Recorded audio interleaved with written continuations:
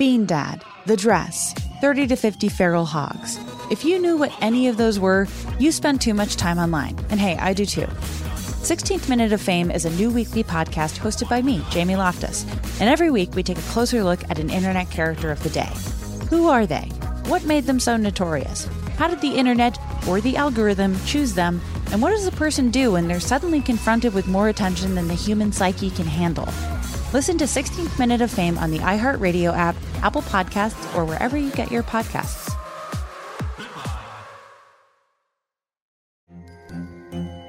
Hello, acclaimed comics writer and notorious Scott Summers hater, Rosie Knight. Well, hello, Emmy-winning podcaster and totally unbiased Targaryen royal supporter, Jason Concepcion. Somehow the X-Ray Vision podcast has returned. And like always, we'll be here every week. You'll hear from TV writers, actors, comics creators, pop culture critics. Nothing is off the table. Listen to X-Ray Vision on the iHeartRadio app, Apple Podcasts, or wherever you get your podcasts. Danielle Moody here, host of the Woke AF Daily podcast. We've been with iHeart for a year, and what a year it has been. As we head deeper into 2024 and yet another life-changing election cycle, Woke AF Daily is here to keep you sane and woke. Make Woke AF Daily your podcast destination for 2024 election news and analysis. Listen to Woke AF Daily Season 5 on the iHeartRadio app, Apple Podcasts, or wherever you get your podcasts. Welcome to The Women's War, a production of iHeartRadio.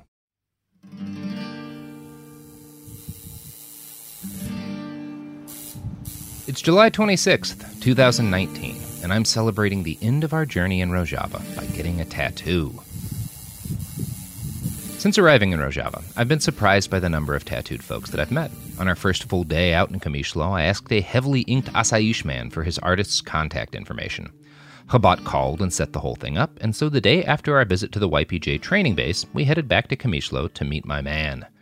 Jake and I had kind of expected that this would be our last hurrah in Rojava. We had originally planned to spend this day visiting Al-Hol, the refugee camp / prison camp for ISIS wives. But that fell through, and Chabot wasn't sure if it would be possible at all. With no more work to do, I felt like getting a tattoo in Rojava would be a worthwhile experience. And I was right.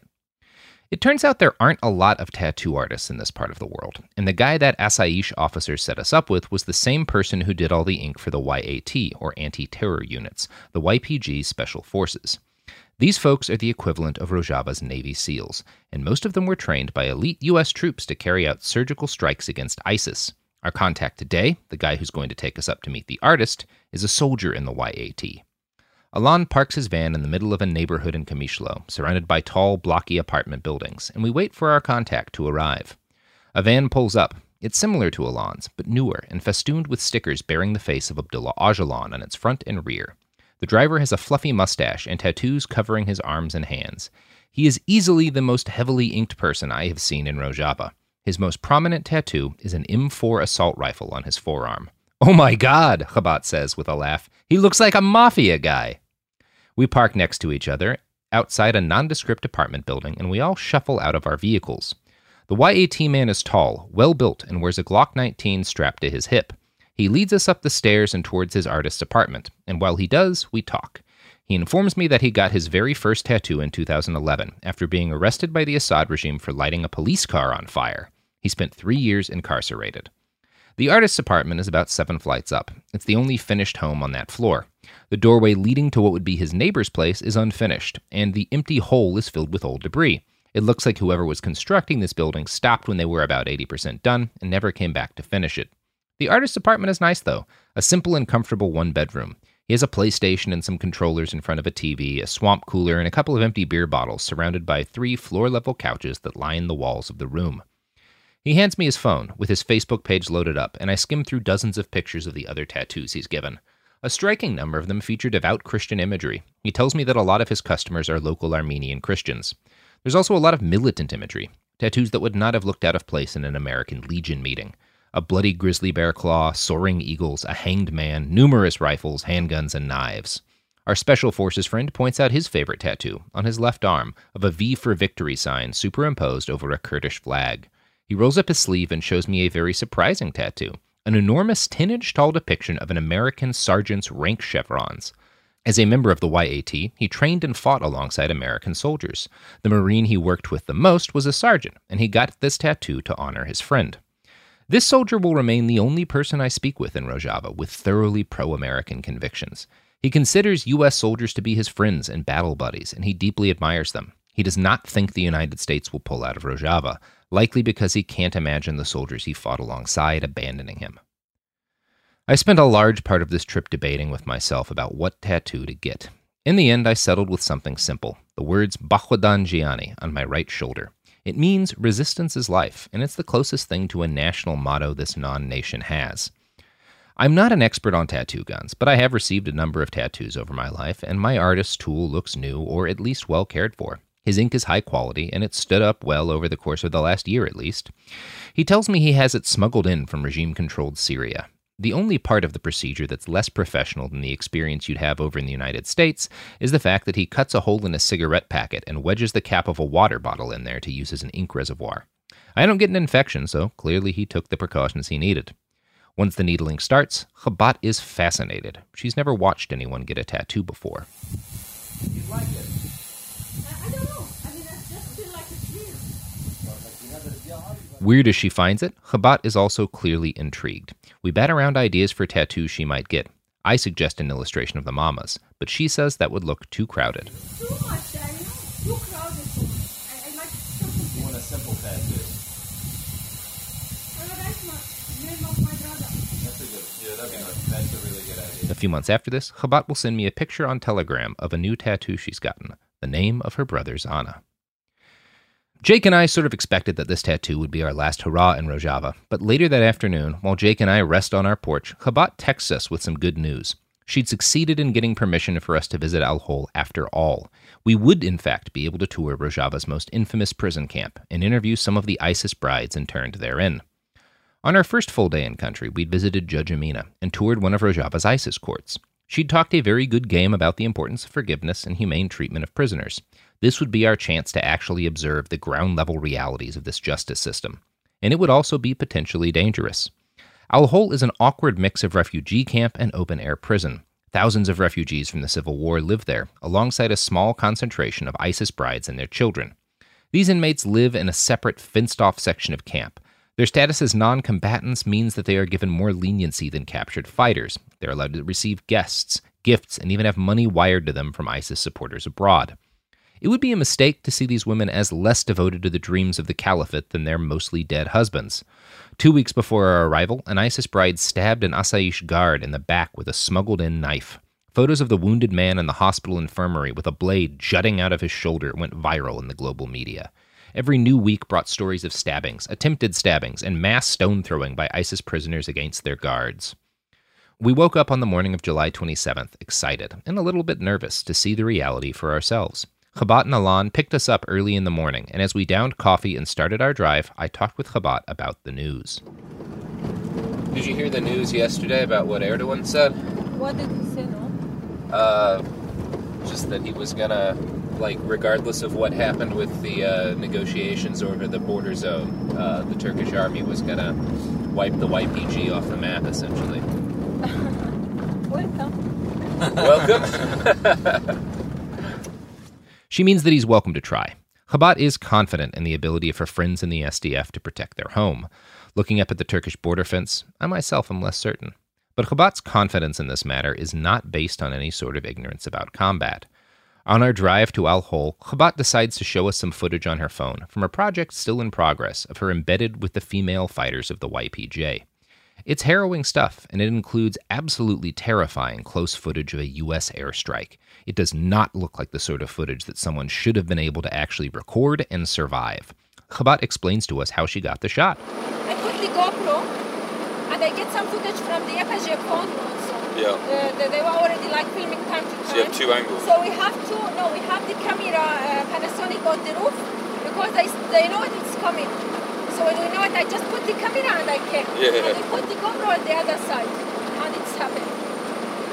She tells us that she almost wasn't able to set the shot up because the place where she was positioning her camera was so exposed to ISIS sniper fire that one of the YPG officers didn't want to allow her to go out. But I have a fighting with the YPG guys, and they was almost kick us out.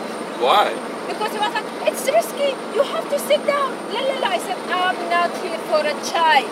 I have to work as you all gonna work. I have to put the camera. I'm telling you, I will not stay on the roof. I know there is a fucking sniper there. I'm telling you, I will gonna just put the camera on and back. I love that. I'm not here for a child. I'm not here for a child. I'm gonna use that. That's so the first good. time I've heard you say fuck. We drive on through more yellow rolling fields, past green orchards, over burn scars, and around small towns. Finally, we reach the camp. Our whole stretches from horizon to horizon. 70,000 people live here. It is an enormous place, a refugee camp the size of Burning Man. As we take it in, Jake calls it the Islamic State of Al-Hol. Chabad replies, exactly. Jake hands me his phone and shows me an open Telegram channel, used by many of the ISIS brides in this camp. Telegram is a social media app that allows for encrypted communication. After Facebook and Twitter successfully purged most ISIS accounts, Telegram became a popular gathering place. The ISIS Brides of Al-Hol use it to organize fundraising from supporters abroad and to plan attacks on guards and visiting journalists. They share pictures of homemade knives with no apparent concern that they might be busted. Days ago, when we'd visited the Women's Economic Development Council, I'd had a little embarrassing snafu with my pocket knife and an Asaish guard.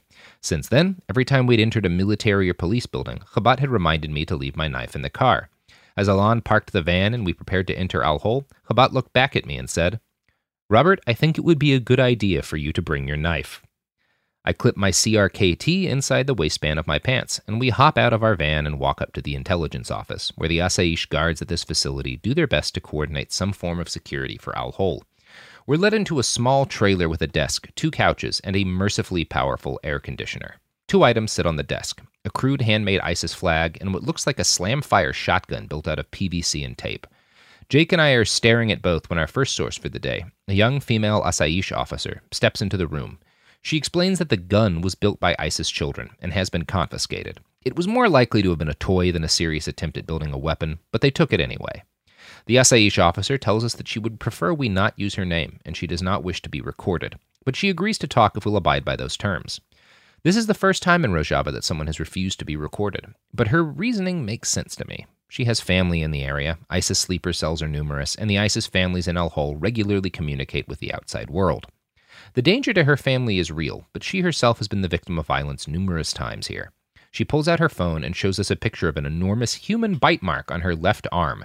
Then she rolls up her sleeve and shows us the wound itself, partly healed now, but still bruised a deep pinkish yellow. The story behind the injury is harrowing. She was attacked by a mother, a little girl, and her son. The mother shoved her to the ground. The daughter bit down hard on her arm, while the son grabbed a nearby fuel can and doused her with gasoline. She managed to flee before they could light her on fire, but the whole experience was very traumatizing. After that, she tells us, she refused to meet with any of the families without armed backup. Always they are beating us, she tells me. She shows us pictures of wounded internees, beaten by ISIS prisoners who essentially act as Hizbah or religious police inside the camp. There are murders here, she tells us, and many attempted murders. Chabad chimes in at this point and tells us, last time we were here, it was worse than the front lines. The Asaish woman explains that ISIS flags are banned here. But, pointing to the flag on the desk, she informs us that the guards find ISIS propaganda almost daily. Much of it is made by the children of ISIS brides. Jake shakes his head and tells her, I don't know how you tolerate this. She responds, it is because countries don't care about this. There are 64 nationalities here. Every day they are beating us. They throw rocks at us. Always we jump in the car to protect ourselves. You cannot do anything. We are obliged to drive in armored cars because they break the windows on the regular ones. Their countries will not take them back, so we are obliged to take care of them. Most Western governments have washed their hands of citizens who join the Islamic State. Their attitude is embodied by the actions of the British government towards Shamina Begum, an ISIS bride who had her citizenship revoked, which left her and her newborn child trapped in a refugee camp in Rojava. On March 8, 2019, the news broke that her malnourished child had died in the camp. The issue of what to do with ISIS's foreign volunteers is one of the most complex problems left in the wake of the caliphate's collapse. It is easy to see why Western governments would want to abandon their wayward citizens. After all, many of them burn their passports and even renounce their citizenship. But doing so leaves these people trapped in northeast Syria, where the self-administration of Rojava has no choice but to take the best care of them that it can. Unfortunately, their resources are scarce, and this has led to the nightmare situation where dangerous, radicalized extremists live in the same camp as Iraqi and Syrian refugees, blameless civilians guilty of nothing worse than being caught up by the vagaries of war. Since the ISIS wives have international supporters who donate money to them, they're able to live relatively well, and their wealth gives them power over the non-ISIS internees. They also have the benefit of being organized, which allows them to exercise violent power over the other groups in the camp. Our guard tells us that she's seen ISIS women attack the Iraqi and Syrian IDPs. Just yesterday, an Iraqi refugee was beaten for not wearing a headscarf while inside her tent. A few hours later, they burnt down the tent that held a UNICEF school for children in the camp. Our source describes a constant drumbeat of violence. The caliphate's territorial possessions have been officially destroyed in Syria, but the Islamic State lives on in these daily acts of hate. For now, the SDF and its Asayish guards have been able to keep the violence in Al-Hol from spilling outside the camp. But everyone here knows that war with Turkey is coming, and the chaos it brings will provide the inmates here with opportunity. I ask our guard what she sees coming in the future, and she tells me, "It is like a nuclear bomb. It is going to explode into all of the world." The fissile material in this bomb is the children of these ISIS brides. Our guard explains, "Right now you can see the ISIS mentality in the children. We are not going to attack them, so they wield their children against us." Despite this, she tells me she truly does believe that it's possible to rehabilitate these people, and even to release them someday. But any kind of de-radicalization work in Al-Hol is made nearly impossible by the sheer volume of people here. She also expresses deep frustration with the NGOs who come here to ostensibly offer aid. They have provided many of the ISIS brides with cell phones and internet access in misguided acts of humanitarian compassion. A few days ago, she tells me, I wanted to go into the camp with the captured ISIS men, and an NGO guy told me I should go in without my gun. He treated me and ISIS like we are the same. Jake says he wishes the countries making up the coalition would at least build a proper prison here, if they aren't going to repatriate any of their wayward sons and daughters. We hope, she says in response. They don't. Her biggest frustration, personally, is the fact that the ISIS brides, being strict Muslims, are allowed to all dress in the long black niqab, with even their faces covered by thin black cloth. This makes it much, much harder for the guards to effectively police them, since dozens of women dressed in head-to-toe black cloth are all functionally identical. One woman can throw a rock or even slash a guard with a razor blade and then melt back into the crowd. It's a real problem, but the wearing of a niqab is an issue of religion, and religious freedom is protected under the Rojavan Constitution. The NGOs keep a tight watch over everything to make sure the Asayish don't restrict the ISIS brides by forcing them to bare their faces. Every day they are beating us, she tells me, and if they kill me, who will say anything?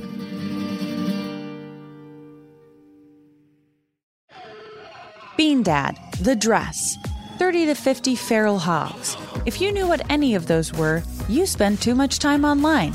And hey, I do too.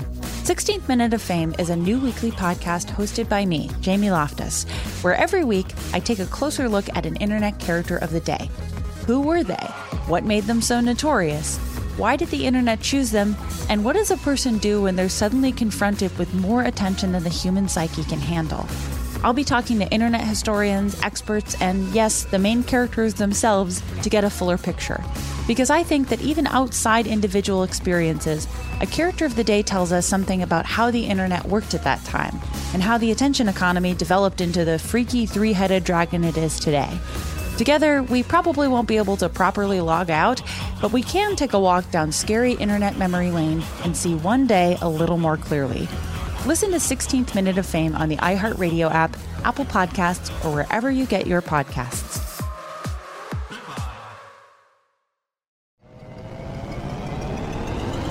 Hello, acclaimed comics writer and notorious Scott Summers hater, Rosie Knight. Well, hello, Emmy-winning podcaster and totally unbiased Targaryen royal supporter, Jason Concepcion. Rosie, somehow the X-Ray Vision podcast has returned. It feels so good.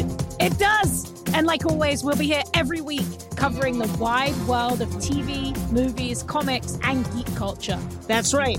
We'll be talking about Batman, heroes of that stature, and of course, we'll be inviting our friends in the industry to come geek out with us and share stories. We'll hear from TV writers, from actors, comics creators, pop culture critics, and more. Nothing is off the table because geek culture is pop culture, and we can't wait to share our love of it all with you every single week. Listen to X-Ray Vision on the iHeartRadio app, Apple Podcasts, or wherever you get your podcasts. Danielle Moody here, host of the Woke AF Daily podcast. We've been with iHeart's Outspoken Network for a year, and what a year it has been. Every weekday, I navigate our rapidly changing world alongside our series of fabulous expert guests. As we head deeper into 2024 and yet another life-changing election cycle, Woke AF Daily is here to keep you sane and woke. Woke not just to the latest headlines, but also to the collective power we all have. Woke to the need to build community with those around us. Woke to how to avoid burnout, and woke to the ways we can all find joy in the madness. Make Woke AF Daily with Danielle Moody your podcast destination for 2024 election news and analysis. And tune in to hear the ways I am working to stay grounded amidst it all. Listen to Woke AF Daily Season 5 on the iHeartRadio app, Apple Podcasts, or wherever you get your podcasts. After an hour or so of talking, our interview subjects arrive outside. Before we came, Chabad had informed the guards that we wished to interview any ISIS brides who wanted to talk. 2 came forward, and we will hear from them very soon. But before our Asayish guards signaled for them to be let in, she gave Jake and I a very serious talk. She wanted us to know that these women had rights, including the right to end the interview at any moment. If they did not want to answer a question, we could not compel them to do so. She asked if we understood, and Jake and I said yes. Then she bid farewell and exited the trailer. We would be allowed to conduct our interview in total privacy, with no guards sitting in. Yeah, they think we're from America. Where are you we're from? trying to explain to them that we are from South America. Actually, we're from the Caribbean. Whereabouts? So I'm from Barbados. She's from Trinidad. Trinidad. Okay. Yeah. Okay. So when we said Janubi attack, they were like, still come. Okay. So now we're here. Gotcha.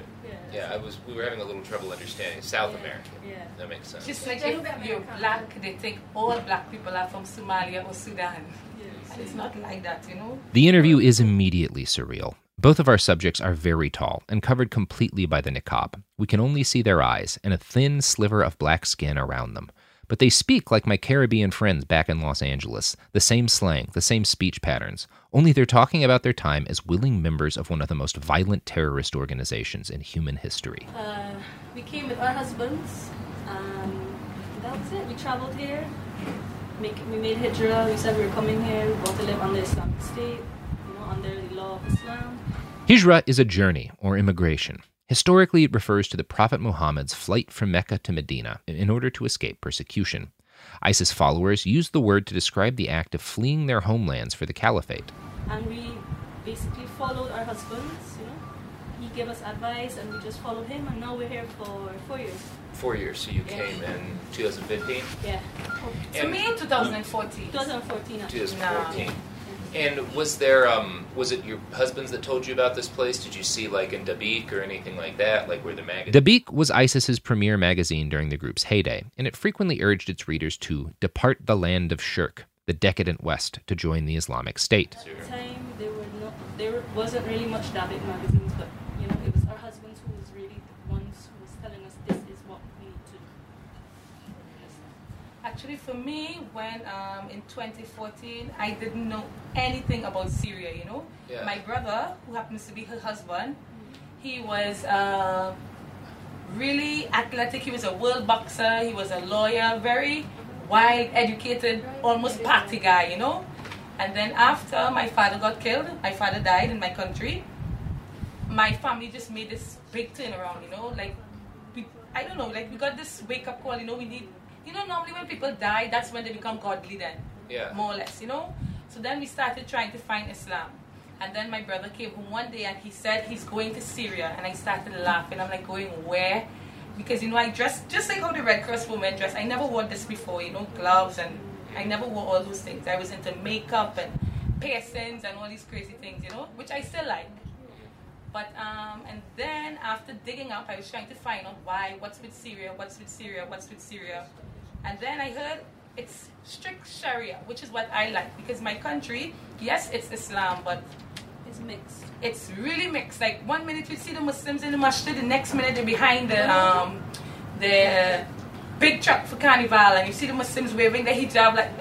I was kind of confused, Both women were so friendly and casual that it was jarring to get reminders of what absolute hardliners they both were. After all, who gets angry at Carnival? So I said, let me try see what Syria is about, kind of thing. And then we opted to come to Syria, which was in November of 2014. Why do you like Sharia? Why I like it? From what I understood before, it's, let me see. If you really understand what Islam is, and I mean, if you really understand what it is, I think for me, I like it. I really like it. You know, it's balanced. It's not extreme or it's not killing. But even think it's extreme, and it is killing. So you don't think ISIS was extreme? Yeah, some parts of it I found, I wouldn't say extreme, but some parts I think I exposed myself, to, even my children, to too much violence. For example, the beheadings and some of this stuff like that, you know. I think it wasn't necessary for me to show my children it. I thought, and I told a journalist before, because I had an interview before, I can't remember her name. For me, I found, yes, you could tell them, okay, this is what happens when you do so, but I thought also I should show them balance. You should have rahmah, mercy. You know, it's not always about kill, blood. You know, there is mercy. And I think that's why now in the Mukayim, so many children are so aggressive. Even when you guys come, they were pelting stones and kalban, which I hate.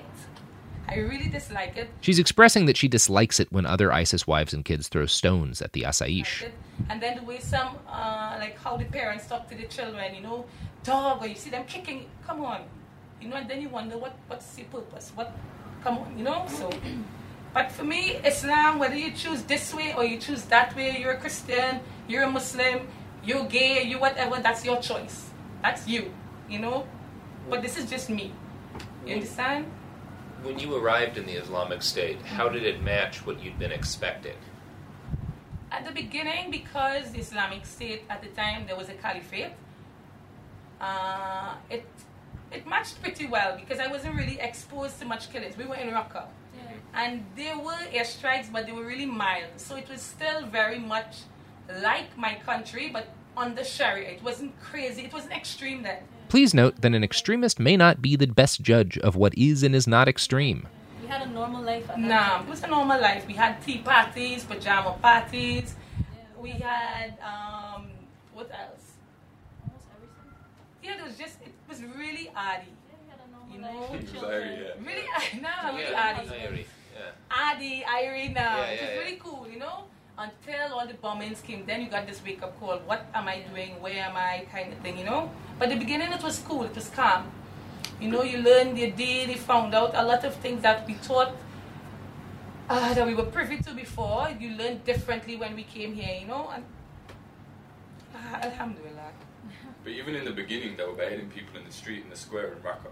That's not a normal life. That's the thing. We never actually saw these things. You know what? How would you not know about it though? If they we knew it existed, but we never witnessed it. Yeah, I never saw for myself. Yeah, like you would see the children. I don't like these things, really. Yeah. I knew it happened today then because I heard my neighbor saying, "Oh, they killed somebody in the square," but I never ran to it. I don't want to see it. You said your kid saw it. Yes, that's it. My son, because he's at that time. You know, the boys are in the street. They just came back from school. Mommy, I saw this man being headed today. He was strung up like this, or they stoned this person. I saw people being stoned to death in my Eid. But in Raqqa, in the early days, I never witnessed it. But I heard about it. So I knew it existed. You understand? And what kind of effect do you think that had on your son? Of course, a very violent one. You know, it was very violent. But at the beginning, we all thought it was Adi, you know? We thought it was Adi, okay, this is his punishment for this. And everybody's like, you know, Takbir, Allahu Akbar, and all that. Takbir is just the name for the one Arabic phrase every American knows, Allahu Akbar. She's saying that the trauma of witnessing these executions turned her son into a more fervent jihadi. Next, I asked how both women wound up in the custody of the SDF. Coming down to the end days, we stayed as long as we possibly could, and then my son, whose foot is now amputated, Kossov hit the house and his foot, it went black immediately. An airstrike hit the house, you're saying? Yeah. Well, actually, I don't know exactly what hit the house, but something hit it, and I think it was a Howard. Yeah, and I stayed there for about 2 days after, hoping it could get better. And that's in Raqqa? No, this was in Baghouz. Oh, in Baghouz. Baghouz is a name that lives in infamy here. It was the last territorial holdout of the Islamic State in Syria. So something explosive hits hurt your son. And then after about 2 days, I realized that I can't stay anymore. So I made a decision that I would have to go. So I walked out. But initially, a lot of people think that the people who stayed in Bagus are like warmongers. They're like this and so much hate and they love war. There were actually a lot of people who wanted to leave with the first and second Hudna. But the Hudna, when they opened that road. Treaty. Yeah. But then we saw videos, and then some of the women, example, one of my friends, she said, you're going to the PKK, they rape women and they do women. There's so a lot of people who wanted to leave, they were afraid to come here. And that's why nobody left. That's why few people left before. Until it got too extreme, then Khalas people just picked up. They say, Khalas, you're going to rape, then whatever. We already exposed to whatever, So that's when people left. But I really dislike hearing people say, oh, these Bagus people. There are some people who really wanted to leave and were afraid to leave because of the situation that we thought we would have been exposed to here. And did you believe that as well? That like if you were captured by the SDF, that it was because remember we were exposed to the Islamic State for a very long while, and if you see Kafir or PKK or whatever you want to call them, the next thing is you're going to think they're going to abuse you automatically, and then we're thinking, okay, the woman will treat you like this, and the man's going to rape you here, and they leave you to starve, and they leave you like So a lot of people were afraid. What's the reality? What's it like here? When I saw it wasn't like that, I was like, we came from a situation where we were starving to death, literally starving to death, and it was a massacre. Every day, someone next to you walking over someone's body, someone's hand. So here, it's actually, you're living and, it's calmer by far. It's much calmer. There's no bombs, It's a much different life. Would you say the SDF, the guards here, respect your human rights? I wouldn't say the guards at all. I would say Red Cross. Yeah, that's different. Because I think once Red Cross is around or Red Crescent or whoever, you see a difference in the guards' behavior. Yeah. When these people are not around to monitor their actions, then they beat women and shot a boy in his hand, pelting stones, which, as I said, I really hate, but that's not, I think that was a little drastic, shooting him in his hand. But I can understand how angry they were, because I myself hate it, Sometimes the women tell the children, pelt the, like when the trucks are going, pelt them with stones or pelt the mustashfa or brick because they're kafir. But if you think about it, even that is rahmah from Allah. That is a mercy from Allah to be amongst the kuffar who are still treating you well, which I think is from Allah. Come on, we killed husbands, killed this one, or your family killed their parents and whatever, and they still have mercy, which I think is from Allah. So to tell them, to pelt stones here or pelt stones there, it doesn't make sense. And at the end of the day, you pelt the mustashfa, you do all these things, and then your child ends up there tomorrow. It was clear that both of our interviewees were different levels of radicalized. I'm sure you've picked up on it too. The quieter one seemed to be watching her loquacious friend. She spoke up to let us know that the SDF guards were vicious, but quieted down while her companion explained why it wasn't so unreasonable for a guard to have shot a boy in the hand for pelting him with rocks. She credited Allah for the mercy she and her fellow captives experienced here, acknowledging that she and her fellow Dashis had killed family members of many of the guards, and that their treatment, by comparison, had been gentle. It was as close to a ringing endorsement as a prisoner of war is likely to give. In fact, the more we talked, the clearer it became that at least one of these women feared her fellow detainees more than the guards. Sometimes, even how you guys picked us up. I'm wondering if I go back home and they see me coming out of the vehicle, now they're going to think we are jasus. So, you talk to the kafir, that means you told them something. And that's why so many women are hesitant to, when they see you, they walk in the opposite direction. I'm telling you, because they don't want to be seen with you guys because of that reason. Next thing you know, your kaima is being burnt or your child is killed somewhere. I should note here that kufar is an Islamic slang term for non-believer.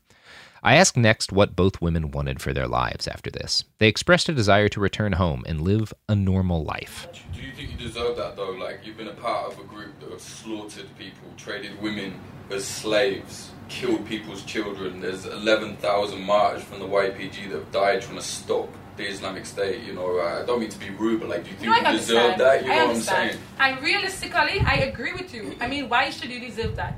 Sometimes the sisters are by the gate, the Ikhwat, and they're like, open the gate, Ismail, open the gate. These guys don't have no rahmah. And I'm like, what? Rahma. Rahma is an Islamic term that means mercy. We kill these people's husbands, their wives, their children, Rahma. I'm like, come on, that's sabr kind of thing. But And then they get angry with me. But at the same after. time, it's not a one-sided killing. No. The killing has come from both sides. I've lost 2 husbands. So, what, like, how do you look at it now? But Both sides have died, so therefore, what picture do you go with? And then after you see Baghoush, I don't think I could necessarily say Daesh was behind or Baghoush was madness, was massacre. I didn't even think World War I or World War II was like that. I think my mental is gone. It was crazy. Baghoush was crazy. To have a plane actually shoot at you.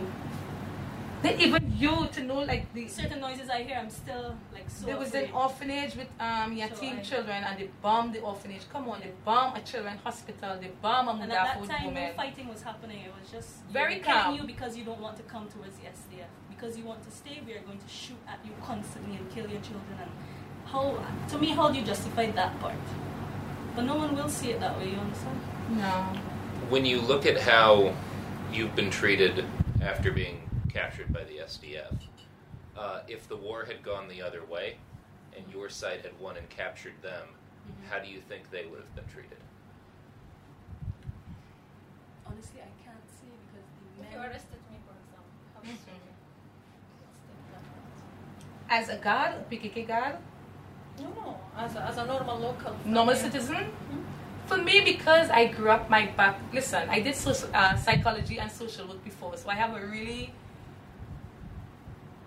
balanced. I'm open to a lot of things, Like, for example, one of the journalists came and I hugged her when she left. Hi, bye. I see them on the street. Hi, how are we going? So for me, I would treat you the same. For me, I don't know about them. For me, this is my personality. I'm a very happy-go-lucky person. That's me. Whatever you choose to do with your life, that's you. But obviously, I would try to introduce you to Islam kind of thing, I would. Muslim. Good. Well, I mean, if you weren't Muslim, then. I don't know what they Okay, what about us? We're white Western journalists. Yeah. You guys cut the heads off of quite a few white Western journalists. And we're not Muslim. Yeah. No. Yeah. How would we be dealt with? You see, I don't know how the men, in terms of how the men dealt with things. We just saw the beheadings on the television or So we whatever. beheaded. Come on, you knew, you saw. James Foley was beheaded. We were reporting in this region around the same time. No. I knew if I was captured, that's what was going to happen to me. Especially if you were on the other side. I would imagine the same. But everyone's case is not the same. That's as much as I could see.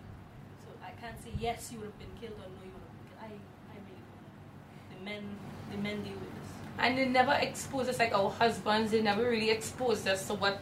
Both women had a tendency to waffle when we pressed them directly on Islamic State atrocities, and the fact that if our situations had been reversed, Jake, Chabot, and I would not have known nearly so much mercy as they now enjoyed. They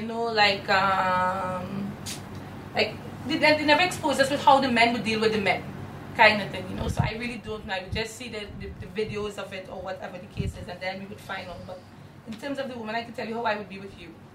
You understand? But in terms of the men, I think you would have been beheaded, honestly.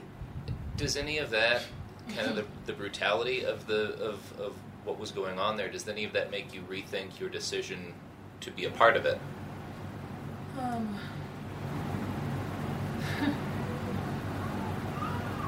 don't even know where to start. Yeah, I don't. Oh no, that's a big question. No. Given all you've been through. No, I really need to think about that question. I don't know. Because I've seen it the brutality come towards us as well. You understand? So.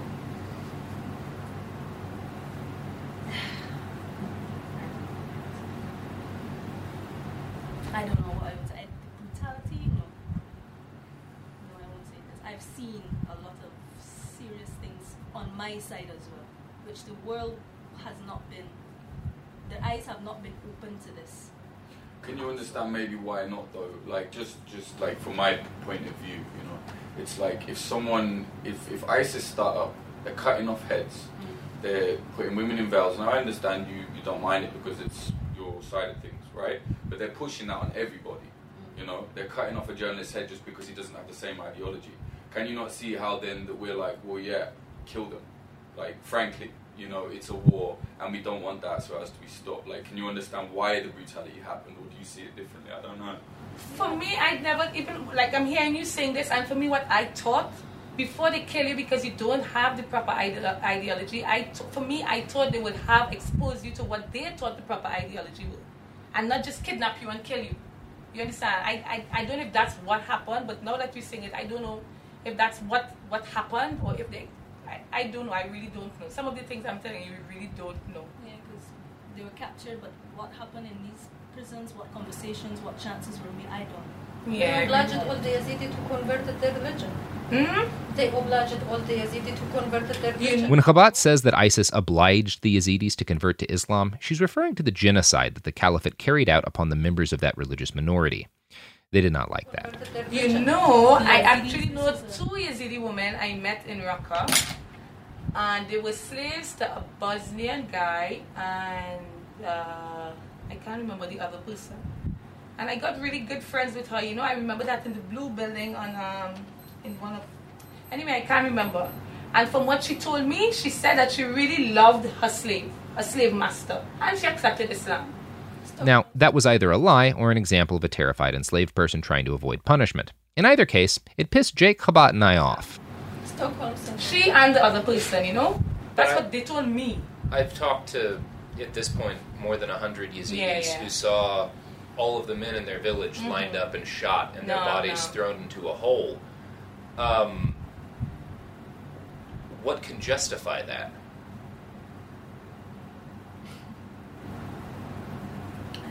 Because they're kafar. Is that enough to justify killing all the men? That they're kafar? I understand what you say. Yeah.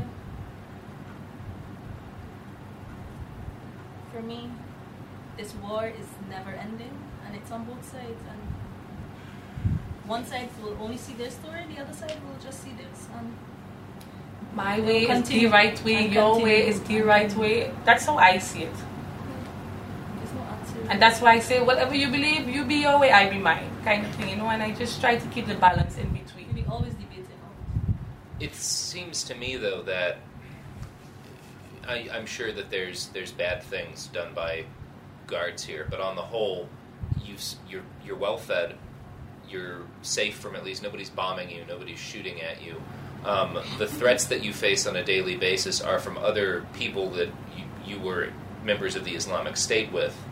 And the SDF is allowing you're allowed to wear your niqab, you're allowed to continue to worship your religion. Actually, we heard yesterday that is mamnu. One of the guys was telling us that it's mamnu to wear niqab, it's mamnu to wear black, it's mamnu to wear blue, and all those other things. But you will see that they will take this off. You think so? Yeah, I think gradually. It's just a matter of time. Yeah. As of 9 months later, prisoners in Al-Hol are still allowed to wear their niqab. Gloves, no gloves. It seems that you've been shown more toleration, though, than, for example, if I or Jake wound up in the custody of the Islamic State, that we would have been shown. Yeah, maybe. Or if you got sent to the Iraqis or the regime, you wouldn't be sitting here. No. One thing I just want to say is that it's weird to me to hear, you know, you're a black woman, right? Mm-hmm. Black women have been oppressed from the start of time, and you just justified that a Yazidi woman, it was okay because she loved her slave master. Like, what's going on? I don't know what you see, I don't know the history of the Yazidis. But you don't know the history of enslavement? No, but I don't know her relation. I never asked, you know, like, what about the Yazidis? Why? I just know she was enslaved. I don't know how far it went. You don't think there's anything wrong with having slaves? I didn't... What you mean, like how she was a slave for him? Yeah, you think it's okay? Or... Their relationship seemed very weird. I don't know this. Their relationship was very abnormal. But slavery in Islam is not like slavery back in the day. There's certain rules you have to follow. You have to show Rahman. You must feed them, and you must take care of these slaves. The profound irony of black women justifying slavery to 2 white men was not lost on me. Somehow that didn't make it funny. But I talked to Yazidi slaves who claimed that they were raped. But that doesn't mean that's Islam. You understand what I'm saying? That doesn't mean that's Islam. So you think ISIS went against Islam? If that's what they were doing and they were raped, then yes. Yeah. These women could have taught a course on weasel words to an audience of congressmen. I suspect some of their care came from a desire to be freed eventually and to return home to the Caribbean. Admitting to having watched executions and cheering for the rape of slaves would endanger that. Do you miss the West? Do you miss, well, the Caribbean? I miss the beach. For certain things, yeah. I miss my family there as well. No, I miss my mom. Not true. What would your mother think of all this? I think she knows. Of course, my mother is against everything, but she's Her mother is Christian. In mine, she's Muslim. A lot of the women in the camp parents are Christian, came from Catholicism and all these other things, But Do you want to, like, if your country would take you back, would you leave this place and go back home? A lot of people from my country want to go back. I think just about everybody, Yeah, why not? Would you still wear the niqab if you went back to your country? Yes. I don't know how it is in Barbados. It's been 4 years wearing it, so it's really my belief and it's what I'm comfortable with, so why not? But to walk around in the street with it, yes, you'd also be targeted. But in my country, I don't think it's something. It's normal because there are women in my country who wear niqab, and who wear gloves and all these things, but colored ones, So. What? How old are you both? I'm 30. I'm 30. 30, I think. 32. What? 33. I'm 30. Are you comfortable giving your names? I am Aliyah Abdul Haq. What is my name? I'm so comfortable giving my name. You could just give a first name too, if that's better. Abby. Abby? Yeah. Aliyah and Abby. And you were born in Trinidad and you were born in Barbados. No. Aliyah, I feel like you're perhaps more missing things. From my country? I miss my mom. Yeah. She was my best friend, still is, I guess, but I really miss my mom. I miss that relationship we had. This is the most genuine emotion we see out of either of them during the interview, and I'd be lying if I said it didn't break my heart a little bit. Both Aliyah and Abby are unrepentant members of a genocidal terrorist group, but they're also still human beings, and it fucks your head up a little bit to think about.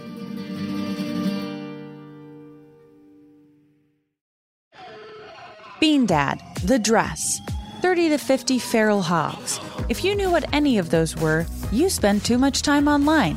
And hey, I do too. 16th Minute of Fame is a new weekly podcast hosted by me, Jamie Loftus, where every week I take a closer look at an internet character of the day. Who were they?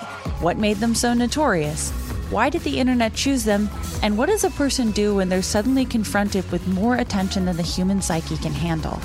I'll be talking to internet historians, experts, and yes, the main characters themselves to get a fuller picture.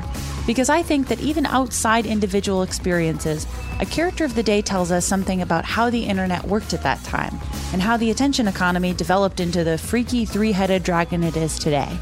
Together, we probably won't be able to properly log out, but we can take a walk down scary internet memory lane and see one day a little more clearly.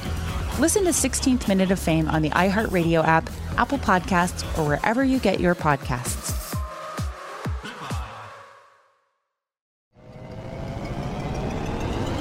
Hello, acclaimed comics writer and notorious Scott Summers hater, Rosie Knight. Well, hello, Emmy-winning podcaster and totally unbiased Targaryen royal supporter, Jason Concepcion. Rosie, somehow the X-Ray Vision podcast has returned. It feels so good. It does. And like always, we'll be here every week covering the wide world of TV, movies, comics, and geek culture. That's right. We'll be talking about Batman, heroes of that stature, and of course, we'll be inviting our friends in the industry to come geek out with us and share stories. We'll hear from TV writers, from actors, comics creators, pop culture critics, and more. Nothing is off the table because geek culture is pop culture, and we can't wait to share our love of it all with you every single week. Listen to X-Ray Vision on the iHeartRadio app, Apple Podcasts, or wherever you get your podcasts.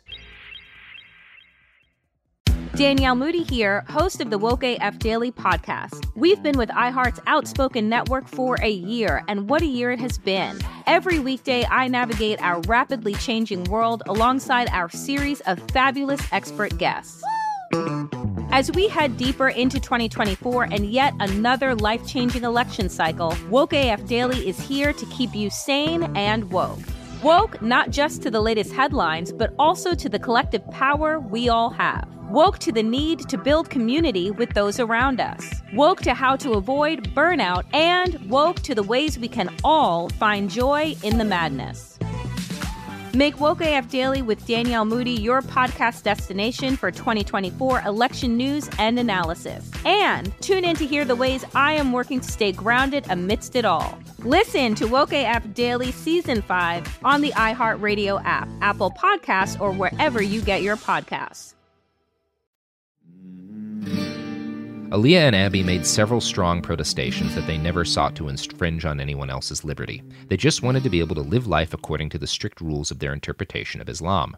But as we talked to them, it became clear that what they really meant is that they wanted the chance to live by their rules in a place where no one else had the choice to live any other way. So coming here and living here was, for me, it was good because everyone else around me was on the same page, which is what we all wanted.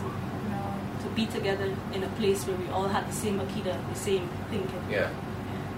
We spoke with a young woman who lived under ISIS, I think for 3 years, who went out in a niqab with a silver belt and was caught by the Hizbah and was punished by being lashed 1,500 times in her back. Do you think that's a fair punishment for the crime? That is not even from Islam. 1,500 times? Yeah, 3 different men had to whip her because their arms kept getting tired. We always hear about these things, and there is nowhere in Islam you can open a book and find that. Listen, there's a difference between Islam and a person's, your belief. Just as I said, there's a difference between culture and a difference between Islam. It's interesting to me that Aaliyah and Abby reacted to this story of ISIS brutality the same way many Iraqi Muslims I spoke to in Mosul related to stories of the Caliphate's brutality. The difference is, those Muslims had chosen to take up arms against the group perverting their faith through sadistic violence. They fought and died to put an end to this monstrosity. Aaliyah and Abby, however, joined it.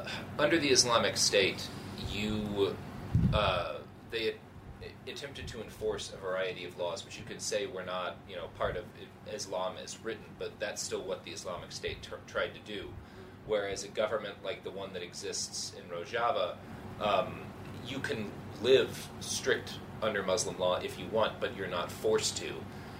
Why would you prefer to live in a system where people are forced to live a certain way as opposed to one where you could choose to live as a Muslim or choose not to and not be punished either way? In Raqqa, and not just Raqqa, but I think under the Islamic State, I wouldn't say I was forced to do anything. Yes. You weren't, but other people were. No, I felt very free, actually. I think at this point we get to a very important truth about both of these women in particular, and religious extremists in general. They are supremely selfish people. Because we actually we came from our country and went towards that. So to say you were forced, then no. Yeah, like how you said with the Yazidis and all of the, I could understand that question to them, that's... But people weren't, the Islamic State wasn't setting up a new country in an empty area and just saying, we want to live this way, and everyone who wants to live this way can move here. They had an army, they conquered territory, and so people were forced to live a certain way. If the house you lived in, someone was chased out of it. No. Does that seem wrong?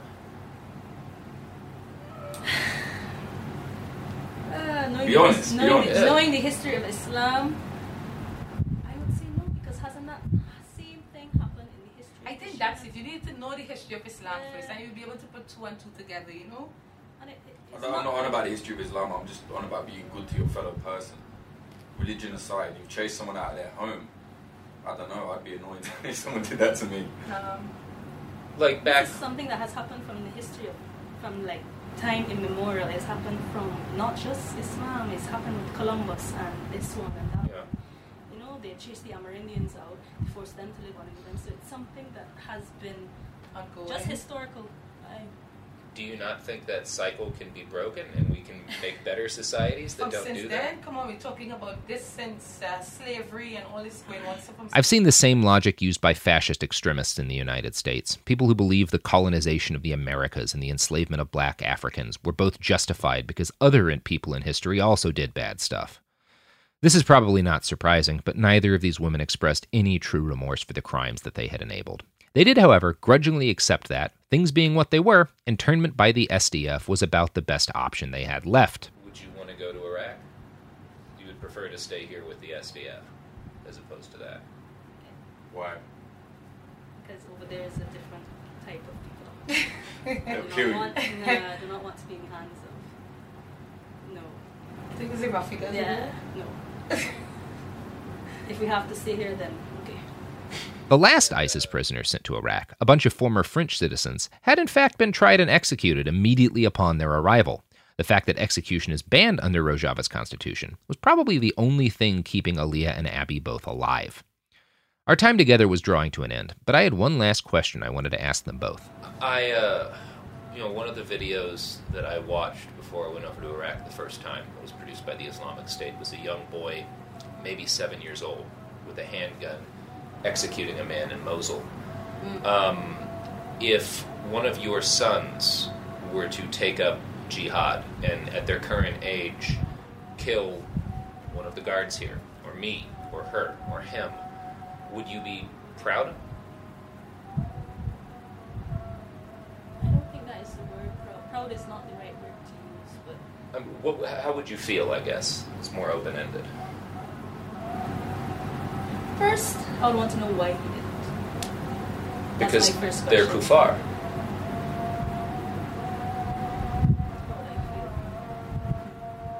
First, I would be scared about what would next happen to him. That's my first thing that I would feel, rather than know why did he do it. Because of course, I have a lot of hate within me for people who have us here imprisoned. So, just the other day I heard some woman was shot. So what do I say? Like, my mental, like I said, I've seen too much. So. I think that's it. If you guys were exposed to what we were exposed to, I think the questions may be a little... Maybe you may also see it from our point of view too, Yes, I agree. I totally agree with some of the things you were saying, that some of it were a bit too extreme. But to see a child do that, then you need to sit down and find out what was going on in his... What did he see that he had to do it? What does it reason behind kind of thing? Because we all came from, like I said, a massacre coming down to the end. And a lot of people are angry, a lot of We have no people are guns to still- shoot back, we have no weaponry, nothing, but this plane comes out every day in the night, and yeah. We kind of have been exposed to it because we've both done frontline reporting in people that are clashing with ISIS. So we've seen what they do. In fact, I was in prison in Turkey with some Chechen ISIS, and they wanted to cut my head off. So we have seen it. Was pinned down by an ISIS. Yeah, like we've kind of Bullets. seen it. You know what I'm saying? It's not, Yeah. we're not coming from a complete place of Yeah. naivety. You know what I mean? I've never been bombed by an aircraft, though, and that seems like I've watched them bomb places, and that does seem like the scariest thing I can imagine. No. I'll say that. Yeah. There's a certain kind of respect that I have for anyone who's survived an experience like that. It seems like it would fray your sanity. Yeah, that's a good way to put it. And that was it. Our face-to-face talk with ISIS, or at least what's left of it. We called our guard back in, and she returned them to their tents, where, for all I know, they still reside today. Our next scheduled adventure was a tour around the camp, but before we went off to do that, our Asayish guard came back in and suggested we might want to interview one of the non-ISIS civilians interned in this camp with them, a young person who was initially described by the guards as transgender. So this person we're about to meet is, you would say, transgender? It's not completely transgender. It's just like, outside appearance, like not Habat explained that the guard had, good-naturedly, gotten some of her terms wrong. The person we were about to interview was a young girl who lived and presented as a young boy. This didn't seem to be a matter of how this person identified. It was a practical strategy for avoiding violent attention from the ISIS brides. to just protect herself. بس and to حاطط not ايه use the بعدين cover of the black. قلت لها انه ما بدك تصوير بس They came from Aleppo, a city largely destroyed in an unsuccessful attempt to free itself from Bashar al-Assad. So she came to Raqqa with her mother and her uncles, her mother's brothers, okay? So she came with them, and in Raqqa her mother had been وفاة عادية والدتك توفت ولا قصف ولا شيء؟ لا قصف مدفعية. Yeah, because of a shelling, her mother as a result passed away. In case that was hard to understand, this poor kid's mom took her and her siblings to Raqqa and into the domain of the Islamic State because it was safer than Aleppo. Then, during the U.S. SDF shelling of that city, her mother was killed. So she stayed with her uncles until they drive her until Babus. Her uncles, they moved to Mayadi. Then they delivered her, they married her to her cousin. She was 13 years old when she got married. This arranged marriage lasted 6 months. She was 13 and he was 19. Her husband fled eventually, abandoning her to the hell that was Baghouz. She lived through the last battle of the caliphate, just like the 2 brides we'd spoken with earlier. When ISIS resistance collapsed, she was taken into custody like the rest of the civilian survivors. The whole nature of ISIS and radicalization meant that the SDF couldn't just release all these people. Many of them were innocent victims, like this kid and her siblings. But others were like the ISIS brides you just heard from, and their children, one of whom tried to burn a guard alive recently. You don't want those people let out to have their run of Rojava. This is why innocent civilians displaced by war are held in the same massive camp as ISIS brides. Our new little friend has family outside of the camp, and they tried to get her out, but her aunt and uncle live in Aleppo, which is controlled by the regime, and to make a long story short, bureaucratic confusion makes it impossible for her to leave now. So she remains here with her younger siblings, and since she is the oldest, she's made it her business to take care of them. This necessitates the disguise. In order to manage to protect my siblings, at the same time to serving them and helping them. For example, when I go to the queue, where there is just a man, I can't survive and get the food assistance faster, and it's more helpful. The disguise also protects her. The ISIS brides have formed something akin to a mafia within the camp. The guards cannot be everywhere, and there are 70,000 people in Al-Hol. Being a young girl out of a niqab would make her a target. And they started, the ISIS woman, they started to tell her why you are not wearing the full Sharia clothes. And she said, at that moment, I decided to have this boyish appearance. During her time under ISIS, she had heard terrible things about the SDF. So they were always like telling us they are kuffar, and they are, if they were going to capture you, they were going to rape, convert you to a sex slave, and they were going to put you in a prison, and always bad things about them. She claims she never believed the propaganda, though, and she has clearly become a favorite of the guards here. They slip her extra food, watch over her and her siblings, and help keep her a secret. That's all that can be done at the moment. She leaves, cheery as can be, but Chabat, Jake, and I are all bummed as hell about her situation.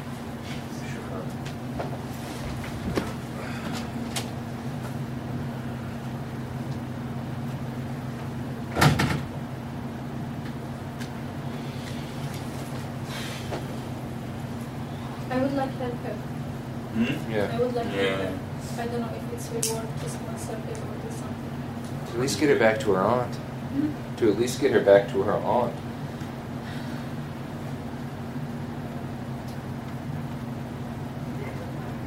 Life, how horrible. Just her freak mother, she took them and threw them in that hell. I know, how can someone do that to their child? Why? Why? I wonder what she thought it would be, her mom. Now that we're all properly pissed off and disheartened, it's time to finally go out into the hurly-burly of Al-Hol. We meet up with our guards, 2 armed SDF men, and we head out on foot. They've had too many vehicles damaged by rock throwing to want to drive. Before we head out, Chabat makes sure I have my knife in my free hand. So we're about to walk through Al-Hol camp, through the tents, through the market. We've got 2 YPG guards with us, both of them armed with AK-47s. If we're swarmed and attacked by ISIS brides, the guns won't be of much use. One of our guards even points to his AK-47 and says, essentially, if they come at us, these aren't going to help. It becomes immediately clear why this is. Al-Hol is massive, filled with countless thousands of tents and crowds of people. There are few guards, and the maze of tents could disgorge a crowd of armed ISIS brides at any point. They could come right out on top of you, knives and razor blades drawn. As we walk into the camp, a young child in a red Adidas shirt walks by, looks questioningly at me. Ahead, I see 2 Daesh brides in full niqabs, one carrying a baby, and then a crowd of people further into the market. We walk past crowds of ISIS brides, some escorted by guards, some not. Whenever I look at them, they flip down the little face shield in front of their eyes, turning them all into uniform, eyeless masses of black fabric. It is unsettling, to say the least, particularly as we get further in. At several points, we're surrounded by ISIS brides, all faceless but staring at us. They look like ghosts. It is one of the eeriest experiences of my life. It is a bit like being inside the Islamic State, with our guards being the human equivalent of one of those tanks people sit inside to watch sharks. As we get further into the camp, we reach the market, a bustling square filled with large, tent-based shops. This surprises me. I've seen refugee camps in Ukraine, Serbia, Hungary, Iraq, and now Syria. All of them have some sort of internal economy, but the market here is the largest I've seen. In general, Al-Hol is dusty, but clean, orderly, and well-maintained. I do not believe anyone who has visited refugee camps around the world could fault the SDF for what they've established here, given the resources available to them. The frightening aspects of this place have nothing to do with how it's run and everything to do with the fact that it hosts thousands of ISIS sympathizers. And unfortunately, lots of children are trapped in the middle. As Jake Chabot and I wander through, we meet a young black boy, around 10 years old, who identifies himself as an American. Where in America? Huh? Where in America are you from? Trinidad. Trinidad. Okay. How do you come to be here? My father born. And where's your father now? Sorry to hear that. It becomes clear that he meant from the Americas in that. And he said dead, not fallen shaheed, when he talked about his father. The fact that he calls his father a corpse and not a martyr is telling. The fury rolling off this boy is palpable in his eyes. Sorry to hear that. Huh? I said I'm sorry to hear that. He died. Yeah. Airstrike or... Airstrike. Do you want to go home? Yep. Do you think you'll be able to talk to anyone back Yeah, home? I talked to a lot of people. They said they would try. Yeah. I don't know that I've ever seen more anger from a person. He walks off, alone, into the dusty crowd, and we continue our walk, too. The market is... That's a market. There's shops, and a pretty wide variety of products, dozens and dozens of stalls. For a prison, people seem to be about as free as you could expect them to be. We ask our guards to take us on a walk up to the walled-off ISIS compound within the camp. It takes about a half hour, on foot. As we trek, our guards greet individual internees they know personally. Most of the people they stop to speak to are little kids, including one chubby, wheelchair-bound boy. Both of his legs are missing from the knee down, the consequence of a U.S. airstrike. He looks like he must be in constant pain, but he's all smiles and laughter when we meet him. He is clearly a favorite of the guards.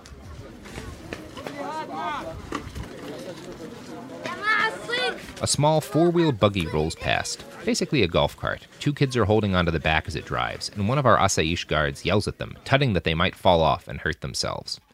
The why behind this is made clear as soon as we reach the outskirts of the ISIS compound. We see a small crowd of guards gathered around where one of the kids we saw earlier is lying in the dust. Blood pours down the front of his forehead. Another child, possibly his brother, tries to help him up. When the guards see what's happened, one of them dashes in and grabs the child, hoisting him up on his chest and sprinting off to the medical center to see to the boy's injury. We head inside the compound. The ISIS camp is immediately and deeply bizarre. Because most of the ISIS brides and their children are foreigners, this place is incredibly diverse, with every conceivable nationality represented. The boy passes me in a shirt with the Australian flag that says Fair Dinkum, Aussie. Most of the children here will not talk to us. Many of them are clearly European or American, though. We see one white, blonde-haired boy, perhaps 12 years old. His arm is bandaged. He was shot in Baghouz, fighting for the caliphate. We do not spend long in the little caliphate. It is depressing here. You can see in the eyes of the internees how many of them are still loyal. As we exit and walk back to the Asayish headquarters where we'd parked our car, we see a young woman sitting out on a bench, looking for all the world like she was waiting for a ride. My eyes are drawn to her because, from the neck down, she's dressed the same as a dashi, but her head is uncovered, and she wears lipstick. She's sitting next to a pile of water purification tablets, a bunch of bread, and several sheets of paper in a folder. She tells Chabot that she is from Aleppo. Like the little girl we met earlier, she decided to join the Islamic State, and she fled from Raqqa with them and wound up on the killing fields of Baghouz. But now she's in Al-Hol, and she's won herself an elected position on the camp's local commune. I ask her opinion on the democratic confederalist system. It's a good system. Good system. Where does she hope to go when she gets out? لما حضرتك إذا تخرجت من المخيم وين حابة تروحين؟ I will gonna stay in the territory of YPG. You don't want to go back to the regime? ما بدك تروحي على مناطق النظام؟ Is there a job she would like to do or training she'd like to get when she gets out? في شغل محدد حابة تشتغلي بس تطلعي من المخيم؟ يا بجا? She wanted to join the military forces. YPJ? Al-Hol is not a place of optimism, but this last interaction, the final interview of our trip to Rojava, does leave me feeling optimistic, and I will need that optimism, because 2 months after we leave, Turkey's invasion begins. Hundreds upon hundreds are killed, and hundreds of thousands are displaced. The Turkish army occupies more of Rojava's land. They conquer the city of Sarakanye, forcing the SDF out of villages and towns that just weeks before Jake Khabat and I had driven through safely. Artillery fire lights up the sky around peaceful Derik. While Jake and I watch in horror from the safety of our homes in the west, Khabat risks her life to do her job once again. And as I type these words, she and Alan are still okay. During our road trip, Jake and I had played Khabat an old Irish rebel song, Go On Home, British Soldiers. She'd liked it a lot. A few days into the Turkish invasion, this song goes viral among supporters of the Rojavan cause. Go on home, Turkish soldiers, go on home. Have you got no fucking homes of your own? For more than 40 years, we fought you without fear. And we fight you a few hundred more. But revolutionary spirit alone was not enough to hold the line. And so, after the invasion, the military leaders of the SDF were forced to allow the Syrian regime and the Russian army in. There was no other choice with the Turkish army bearing down on their positions. At this moment, the Syrian regime is too militarily weak to enforce its rules on the people of Rojava. But Bashar al-Assad has made it clear that he does not intend to let the self-administration remain autonomous forever. The people of Rojava and the SDF have made it equally clear that they won't let that happen without a fight. And true to their nature, the SDF has doggedly resisted the invasion. Jinwar was abandoned briefly and then reoccupied. Kobani, Kamishlo, and Derik still endure and resist. The teachings of Abdullah Öcalan are still preached to young men and women at YPG and J training academies. The mamas and their peers still continue their experiments in ground-up social organizing. The ideas of Mireille Bookchin have not been abandoned, but from where I sit, it is deeply unclear if this experiment will continue in the long run. As always happens in war, brutality has bred more brutality. The Turkish government has continued to carry out the ethnic cleansing campaign that began in Afrin, forcing Kurds out and busing in Arabs. They have executed political leaders, tortured captured female fighters, and carried out drone strikes on civilian targets. In response, anti-Turkish partisans have escalated their own brutality. On April 28, 2020, a truck bomb was detonated in Turkish-occupied Afrin, killing 53 people, including 12 Turkish-backed fighters and 11 children. The SDF officially condemned the attack. Turkey blames it on the YPG. I cannot tell you who is responsible, but for days afterwards, that old George Orwell quote from Homage to Catalonia ran through my mind. The fact is that every war suffers a kind of progressive degradation with every month that it continues, because things such as individual liberty and a truthful press are simply not compatible with military efficiency. But, as of right now, Rojava still endures. Kobani, Kamishlo, Derik, and Jinwar all still resist. It is a resistance defined by compromise and painful uncertainty, but it is not death, and Rojava's future is still unwritten. And as the terrible news of the last 7 months has reached my door, I've steadied myself by remembering that last interview we conducted in Al-Hol with a former ISIS supporter who'd been converted and liberated by the Rojavan system. As long as this revolution's ideals can take root in the hearts of men and women, even men and women who once pledged loyalty to the Islamic State, anything is possible. Out of Baghuz, and she wanted to join. This is the radicalization that I was telling you. Tell she's got lipstick on. Lipstick? Yeah. No, she don't care about ISIS. Yeah, she's still got a lot of the dress on, but she's she cannot slowly getting out. De-Daeshified. Yeah. But it's good.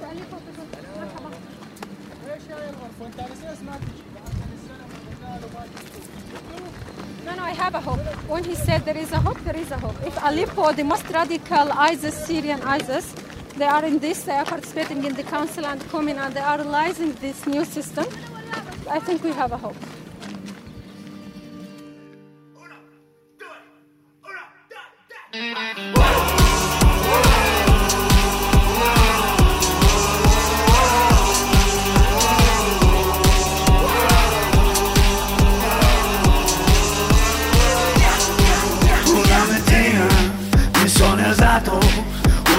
ciao, bella ciao, bella ciao, ciao, ciao. Una mattina mi sono alzato, io ho trovato l'ingresso.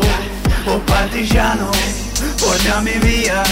Un bella ciao, bella ciao, bella ciao, ciao, ciao. Oh partigiano, portami via, che mi sento di morire. Oh partigiano, portami via, che mi sento di morire. Partigiano, portami via, che mi sento di morire. E se io muoio di partigiano, oh bella ciao, bella ciao, bella ciao, ciao, ciao. E se io muoio di partigiano, tu mi devi seppellire lassù in montagna. Un bello ciao, bello ciao, bello ciao, ciao, ciao. Seppellire lassù in montagna, sotto l'ombro di un bel fiore.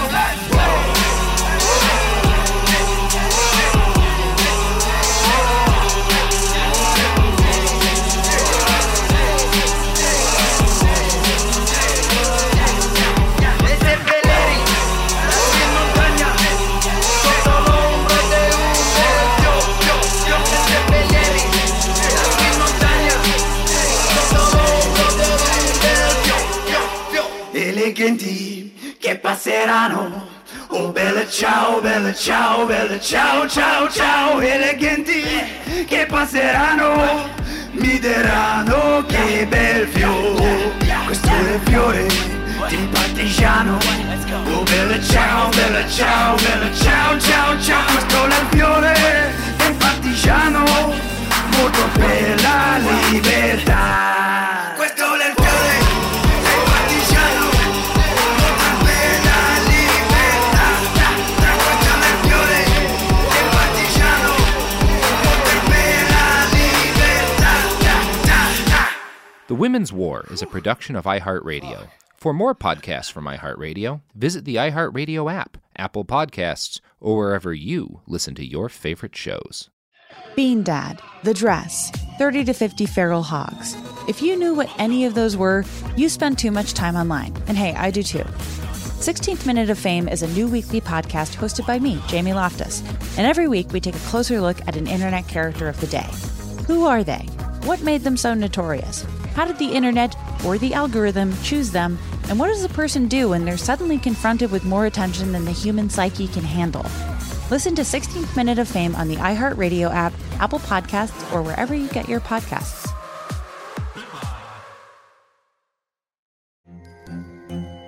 Hello, acclaimed comics writer and notorious Scott Summers hater, Rosie Knight. Well, hello, Emmy-winning podcaster and totally unbiased Targaryen royal supporter, Jason Concepcion. Somehow the X-Ray Vision podcast has returned. And like always, we'll be here every week. You'll hear from TV writers, actors, comics creators, pop culture critics. Nothing is off the table. Listen to X-Ray Vision on the iHeartRadio app, Apple Podcasts, or wherever you get your podcasts. Danielle Moody here, host of the Woke AF Daily podcast. We've been with iHeart for a year, and what a year it has been. As we head deeper into 2024 and yet another life-changing election cycle, Woke AF Daily is here to keep you sane and woke. Make Woke AF Daily your podcast destination for 2024 election news and analysis. Listen to Woke AF Daily Season 5 on the iHeartRadio app, Apple Podcasts, or wherever you get your podcasts.